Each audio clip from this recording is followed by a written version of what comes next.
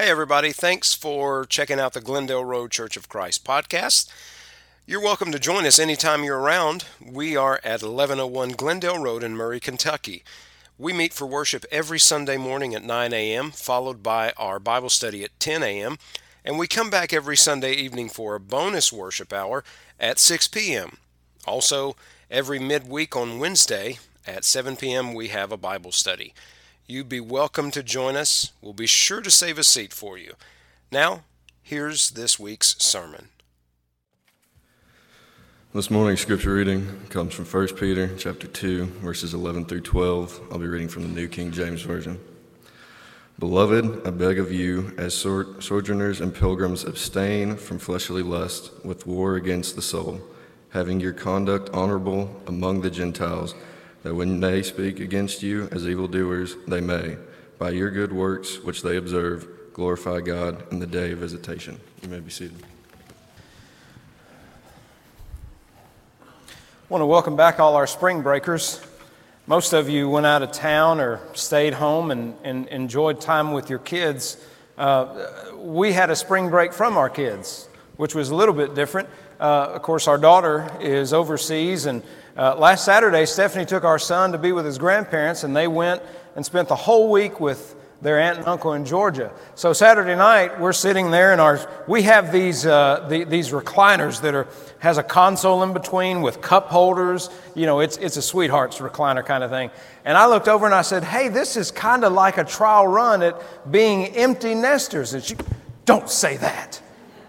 And then she cried about 20 minutes later. So sometimes we husbands just say the wrong thing, but then again, sometimes we, as people, say the right thing. God is good, and all the time. James Hines made me aware of his sister Mitty, who has cancer, and she's going to be going and having tests. They're trying to determine the source of where this cancer is, and he's asked for a special prayer for her. So let's take a minute and pray for Mitty and for their family. Abba, Father, we thank you for this day. It's so beautiful outside, and yesterday was really nice too. We're very grateful for the sunshine, for the beauty of your creation and the blooming flowers. Though some of us, we suffer from allergies, we're so glad to see this beauty anyway. Lord, we want to remember before you, Mitty, and pray that you'll be with all the doctors that will attend to her, the oncologists, the nurses. We pray, Father, that they'll be able to find the source of what's causing her cancer, and we pray, Heavenly Father, that you'll touch their hands to give them wisdom and knowledge to best treat her. And Father, if it's your will, we pray that she would be restored to health. We pray, Father, not only for this, but we pray for her family, Father, who are understandably concerned. Give them that peace that surpasses all understanding. We pray your will to be done, and whatever your will is, we pray that you will give us the strength and the faith to accept it. But Father, we give you our heart's desire, and that is for her to be healed, for her to receive adequate treatment and to be well. But we pray not our will, but yours be done. And we remember this family before you in the name of Christ our Savior. Amen.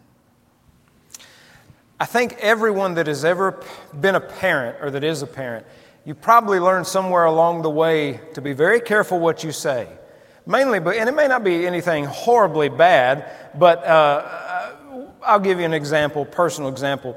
So when Brianna was young, of course, she was accustomed to hearing her daddy speak to everybody else that was driving on the highway. Now, I don't know if you do this, but I speak to people like they can hear me. So when we're at a stoplight and the stoplight turns green and I sit there for 0.5 seconds, I'll say, "Would you go on?" Things like that, Or when someone, and this is very prevalent in this area, when someone is turning right and you're behind them, it's almost as if they've got to stop to turn. And I don't know if that aggravates you, but I'm just like, "Oh, come on. Put that thing on two wheels and get in there." But anyway, now, you may not talk to all the other fellow drivers like I do. Well, we were sitting in traffic. Brianna was a toddler, maybe 3 or 4, and the light had turned red, and it was one of those rare occasions where I was in a patient mood, so I hadn't said anything. And in the back, you hear this little bitty voice yell, "Go on!" And I just thought, I looked over, and Stephanie looked over at me. Her eyes said, "You done messed up." My eyes said, "Whoops." But I learned, I'm like, okay, it sounds different when the children say it. And you go, that's a sweet child, an innocent child. I, on the other hand, I've been corrupted, but I don't want her sounding like that. So you go, okay, I've got to change how I speak. I've got to change my heart and various other things, mainly because we want our children to preserve their innocence, their purity, as long as possible. So if we want that, we as mamas and daddies have to change to be the kind of people that we want them to be and not remain who we are that they mimic. Well, not only do children watch parents, but non-Christians watch Christians. Even Christians watch Christians. And sometimes what they see and hear isn't good. I'll be the first to say that I would never encourage anyone to follow me. I would hope folks understand I love the Lord. I love His church. I'm flawed. But one thing I'm not going to do, I'm not going to put on a mask and pretend to be something I'm not. Some Christians are good at that. That's fine if you choose to do so. But I think folks see through it. And that's why they often refer to us as hypocrites. It's because we put on this facade and we pretend to be something that we're not. I don't think we should pretend. I think, if anything, we should try to be transformed to not have to pretend, to just necessarily be how Jesus was. And I think in this passage in 1 Peter 2, verses 11 and 12, Peter gives us a little bit of a blueprint as to how to do that. And the first thing that he urges essentially is live like you don't belong here. And that's what he points out. He refers to the Christians as sojourners and pilgrims. We don't use those words, do we? Sojourners and pilgrim, right? Every time I hear the word pilgrim, I'm thinking John Wayne. He just comes, "Howdy, pilgrim," right? You know, that's an old Western term. We don't use those words necessarily today. However, there's another verse where similar language is used. Back in Genesis, when Sarah had died, Abraham went to the sons of Heth and requested to purchase some land to bury her. And he said explicitly, "I am a foreigner and a visitor among you." Now, those are words we understand a lot better. Foreigner and a visitor. Now, those are the same words used by Peter here, to be a foreigner and a visitor. Abraham knew that he wasn't from where they were, and he knew that he wouldn't always be where they are. And that's something we have to realize too. We're not from here, and we will not always be here.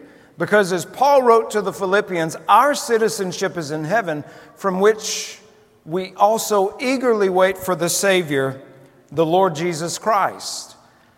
Any of you that left town this last week, you understand this. You went somewhere nice. You had a great time. If you're anything like us, whenever you leave town and get back, I'm the one that will say, "Boy, there's just no place like home," right? Thank you, Dorothy. There's just no place like home. And then you get, if you decide to be an overachiever and unpack and put everything away the same day you get home, some people are like, "It'll wait, it'll keep." And then the next morning, you know, you're like, "Where's my makeup?" "Well, it's still in the bag. We haven't unpacked yet." But that first night you're back home, you lay down and you go, "Oh, it's good to be back in our own bed," right? No bed sleeps as well as our own bed does. Getting away is nice, and, you know, most of us can look around and go, "Man, we're blessed." You know, if you think about our life on this earth as, you know, we're just away for a time. I love what C.S. Lewis wrote in Mere Christianity. He said, "If I find that I have a desire in myself that nothing on this earth can satisfy, it only means that I was made for another world." And that world to which he referred was heaven. And so here we are foreigners and we are visitors. And we can count many things like our families, our homes, our country, our job, our church family and friends and many other things as blessings. Just like going on a vacation. You go to a place and you have a good time, you see beautiful places, but we don't belong there. And we here on earth as Christians, we do not belong here. So live like you don't belong here. And so how do you do that? Well, I think the first thing he would say is don't assimilate to the local culture. He says, "Beloved, I beg you as sojourners and pilgrims, abstain from fleshly lusts which war against the soul." Now, the word lust could also be translated as desires. When we think about lust, we think about something naturally that is more sexual. But desires may be a better translation there. So when we think about, of course, you have fleshly desires as well as fleshly lust. These things war against the soul. And that's essentially the root of sin. It's a fleshly desire. It's selfishness. Something we want to do necessarily that God says, well, you really shouldn't do it. That's not good. And a lot of people go, well, God has all these rules and He's, it's not that God has rules. It's God is essentially saying by all His commands, this is what it's like in heaven. And if you want that relationship with Him, this is what it's like. John would write in 1 John, the commandments of God are not burdensome. So to ever view the commandments of God and say, man, it's all these rules, all these regulations, this, that, and the other. No, it's not that. It's a matter of God going, here is how you can have a relationship with me. Here is how you can live eternally in heaven with me. It's not that God is here's the thing. It's like those people who say, boy, you got to go out and drink. I can have a good time without being drunk. Anybody else? See, some people think, well, you got to go, you got to drink, you got to do this. That's when you have a good time. Yeah, how's that feel the next morning? Don't anybody raise your hand, right? So it's possible to be happy and cheerful and have a great time without sin. Good old-fashioned wholesome fun. I know, contrary to the belief of many, it's probably not in their purview. Paul would write to the Romans, he'd say, let us walk properly as in the day, not in revelry and drunkenness, not in lewdness and lust, not in strife and envy, but put on the Lord Jesus and make no provision for the flesh to fulfill its lusts or its desires. So here's an even better, more expanded passage along those lines about not giving in to the desires of the world. These are what we contrasted to the fruits of the Spirit, which are later mentioned as love, joy, peace, patience, kindness, goodness, faithfulness, gentleness, and self-control. Okay, that's what it's like to be a Christian. Okay, so what is the antithesis of that? Well, Paul says, I say then, walk in the Spirit that you shall not fulfill the lust or desires of the flesh. For the flesh desires against the Spirit and the Spirit against the flesh, and these are contrary to one another, so that you do not do the things that you wish. But if you're led by the Spirit, you're not under the law. Now, get ready. You're probably going to notice some of these are going to sound familiar. You're going to go, oh, I've done that, or you're going to go, I'm doing that. Well, let's just hold on and go through. Now, the works of the flesh are evident, which are adultery, fornication, uncleanness, lewdness, idolatry, sorcery, hatred, contentions, jealousies, outburst of wrath or outburst of anger, selfish ambitions, dissensions, heresies, envy, murders, drunkenness, revelries, and the like. It didn't end with what he explicitly listed, but it says, and the like, of which I tell you beforehand, just as I also told you in time past, that those who practice such things will not inherit the kingdom of God. Okay. Now, when I was studying this, I was reading through this list, And I said of myself, I said, it would be easier to name the things that I've not done than the things up here that I have done. That would be a much shorter list. But one of the things I want to highlight to you is the active part of this, that those who practice such things will not inherit the kingdom of God. So think of it this way. A doctor practices medicine. A lawyer practices the law. A sinner is one who actively practices sin. So, if you look at this list and you say, well, I've done a few of these, or I've done one or a couple, if you've done one, it's as bad as doing all. But some may say, well, I don't do it anymore. Okay, that's great. So here's where the good news comes in. Are you ready? The good news of Jesus Christ. Christ died on the cross for our sins. He rose on the third day, defeating death. So, let's say that this is our slate. Now, when I was in school, it used to be when you were in elementary school, it was one of the worst things in the world for the teacher to write your name on the board. Kids don't care these days. It's different, right? You could get if you got in trouble at school, then you'd get in trouble at home, right? I got a paddling one time in school, in high school. I didn't think I deserved it, and I'm willing to plead my case, but you probably don't care. But the one thing that I didn't want was for my daddy to find out I got paddled at school. Because the principal of my school, his mama and my grandmother were best friends. So everybody knew everybody, and I just didn't want daddy to find out. God shined his grace and favor upon me because that day Mr. Cordell, the principal, happened to not be in at the moment that I got my paddling. So daddy never found out until I was an adult and told him.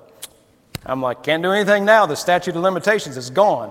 But when you were a kid and your teacher wrote your name on the board, it was kind of shameful if you'd gotten in trouble, But every so often, at least one teacher that I had, every day she would erase the board and she'd say, everybody starts with a clean slate today.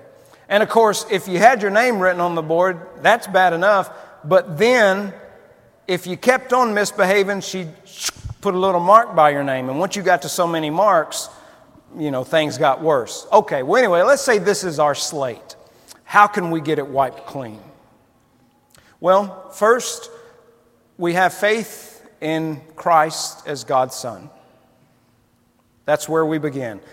I love the word trust. I like the word trust a lot better than faith because trust implies not only mental assent but a response. If I trust the Lord, how will I respond to that? Okay, so have faith. Secondly, be willing to confess Jesus is the Son of God. That is the confession that we find throughout Scripture. Jesus asked, who do men say that I, the Son of Man, am? And then his disciples were answering. And then he said, well, who do you say that I am? And Peter said, you're the Christ, the Son of the living God. A little bit later on, you have Philip and the Ethiopian eunuch. And as they're reading a passage from Isaiah 53, Philip is explaining this passage relative to Christ. And so the eunuch says, well, here's water. What hinders me from being baptized? And Philip said, you may if you believe with your whole heart. And Philip said, I believe that Jesus Christ is the Son of God. Same confession Peter made. Okay, so you have faith. Now you make your confession. Okay. Third, repentance. That's one of those churchy words, which literally means to change your mind. And because we change our mind, we change our actions. Stop continually practicing these things. You do an about face. Some of you were in the military. You know when you do that march and your drill sergeant would holler about face, you knew what that meant. You were going one direction, you halted, you turned around, facing a total opposite direction. So rather than doing these, we do an about face and we quit walking this way and we walk God's way. That's what repentance is. So faith, confession, repentance, the final step to beginning to wipe this slate clean is baptism. Immersion with Jesus in water. And I'll tell you, there's nothing special about the water. There's nothing special about the person administering the baptism. What is special is the fact that you have faith that Jesus Christ is the Son of God. And Scripture says that in those waters our sins are washed away. And when we emerge from the waters, we become a new person. The old man of sin has been put to death. We now arise to walk in newness of life. That's how we begin our walk with Jesus. Now, when we begin that, we get a clean slate. Now, let's say a Christian says, Stephen, I've done all that, but I've done this too. I'd still like a clean slate. Well, 1 John says, if we are faithful to confess our sins, He is faithful to forgive us our sins and to cleanse us from all unrighteousness. So as a Christian, we confess, I have sinned thus and such, and we do that about face. We repent. So, contrary to what you're probably thinking, we're not going to stand and sing right now. But I do want to ask you to think very seriously about this. If you're not a Christian, faith, confession, repentance, being baptized, that begins your new walk with God. You get a clean slate. Okay, Christians who have had that clean slate, but guess what? Teacher has marked your sins on the board again. You want the clean slate once more. Confess your sins to God, ask for forgiveness, and then change your direction. Do that about face. Okay? We can all start with a clean slate. We can live as the foreigners and the visitors of this earth. Now, the final point that I think Peter makes in this passage, and I chose this particularly because it's what my parents used to always say to me, act right. Anybody ever hear that? Act right. And if I persisted in not acting right, my parents would follow it up by saying, you better act right before you get smacked right. Anybody else hear that? Or is that just a Tennessee thing? I don't know. So what he says here is, having your conduct honorable among the Gentiles. So, let's be real honest. When we misbehave as Christians, when we sin as Christians, we are essentially fulfilling a passage that Paul wrote to the Romans when he said, for the name of God is blasphemed among the Gentiles because of you. Okay, if you were to start in chapter 2 of Romans, well, what does that mean? Essentially, what he is pointing out is hypocrisy. Now, that's something that's often thrown around about Christians. Oh, they're just a bunch of hypocrites. Now, I'll grant you that, yeah, there are some Christians that are hypocrites. And trust me, I don't care for them any more than you do. But the majority of us aren't hypocrites. We're just failures. There's a difference. A failure is a person who tries, but they just come short. So what do? We get up, we dust off, and we keep on trying. A hypocrite is someone who willfully says one thing and does another. Are there some Christians that are that way? I'm pretty sure there are. And I'm pretty sure I've met several of them throughout the years. But I contend that the majority of us are failures, and if you're looking for a perfect group of people, you're not going to find them. And if you do, don't join them because you'll ruin it. Jesus is the only perfect, sinless man that ever walked the face of the earth. None of us are, nor will we ever be. But do you ever notice that hypocrisy only matters to people when it comes to Christians? No one ever, at least from my experience, no one ever points at a celebrity and say, I'm not going to watch their movies, I'm not going to listen to their music. Why? Because they're hypocrites. Or what about athletes? Do they look at athletes and go, I'm never going to watch a game that they're in again because they are hypocrites? People don't say that. They always look at Christians and they say it of us. Now, it's far easier for me to call someone a hypocrite than to admit that I am one myself. It's always easier. And I'll be the first to say that my walk doesn't always match my talk. I'm not always a loving husband, a kind father, a patient minister, or a compassionate friend. Now, I hope I am more of those than I am not, but if I'm being honest, the fact is, I'm not always. And I don't think people have a problem with us being human, right? I don't think folks have a big issue with the fact that, we're just humans like the rest of you. But I think they have a problem when we put on that facade and we try to pretend to be something we're not. When we're being actors and actresses playing a part that we really are not. That is what bothers people. Not the fact that you love the Lord and you have done this and you get angry. Are Christians allowed to get angry? Well, yeah, we are. Hopefully, when we're angry, follow the passage that Paul wrote to the Ephesians, be angry and sin not. Right? God gets angry. Christians can be angry.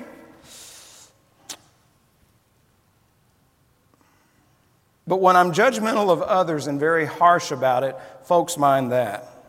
When I treat people as projects and not people, folks mind that. And an example of that is when we try to buddy up to somebody and we go, let me teach you about Jesus. And they lose interest and we go, I'm done with you.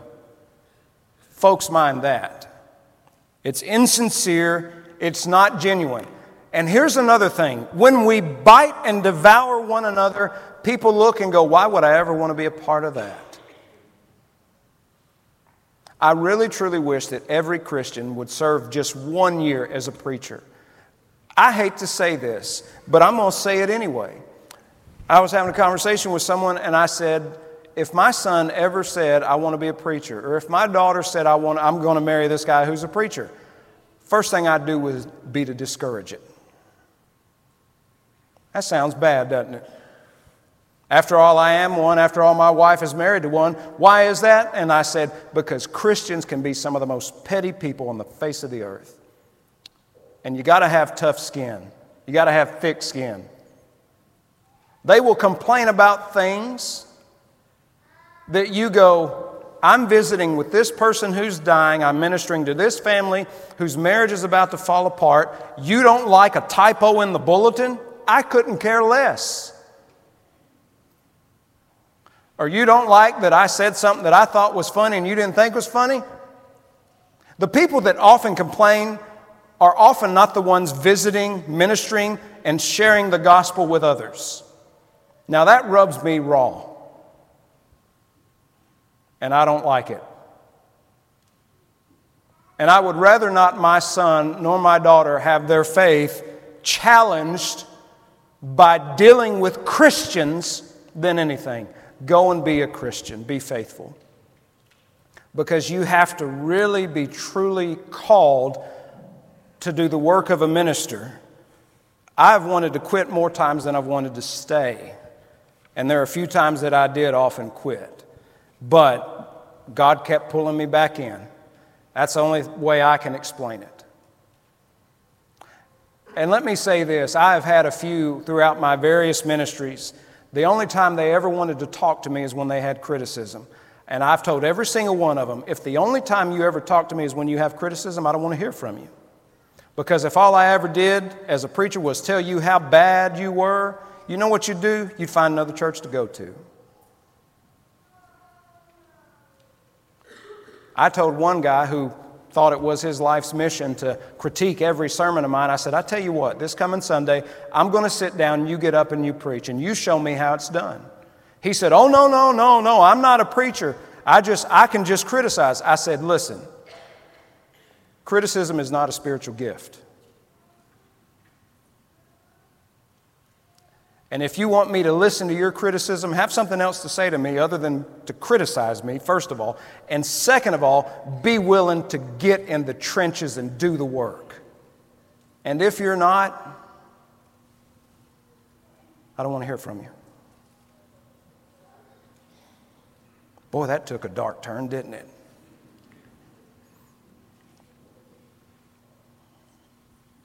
Maybe I needed that therapy session. Thank you, my many counselors. But in honesty, why have I stayed? It's not because of how people have treated me. Because I've had congregations where, say you got 100 folks, 98 of them love you to death, and 2 of them just, always gripe and complain and negative. And some people go, but Stephen, you got 98 that love you. Yeah, but those 2 can really make your life miserable. I have stayed because I love the Lord. I have stayed because I have felt that He wants me to be a minister.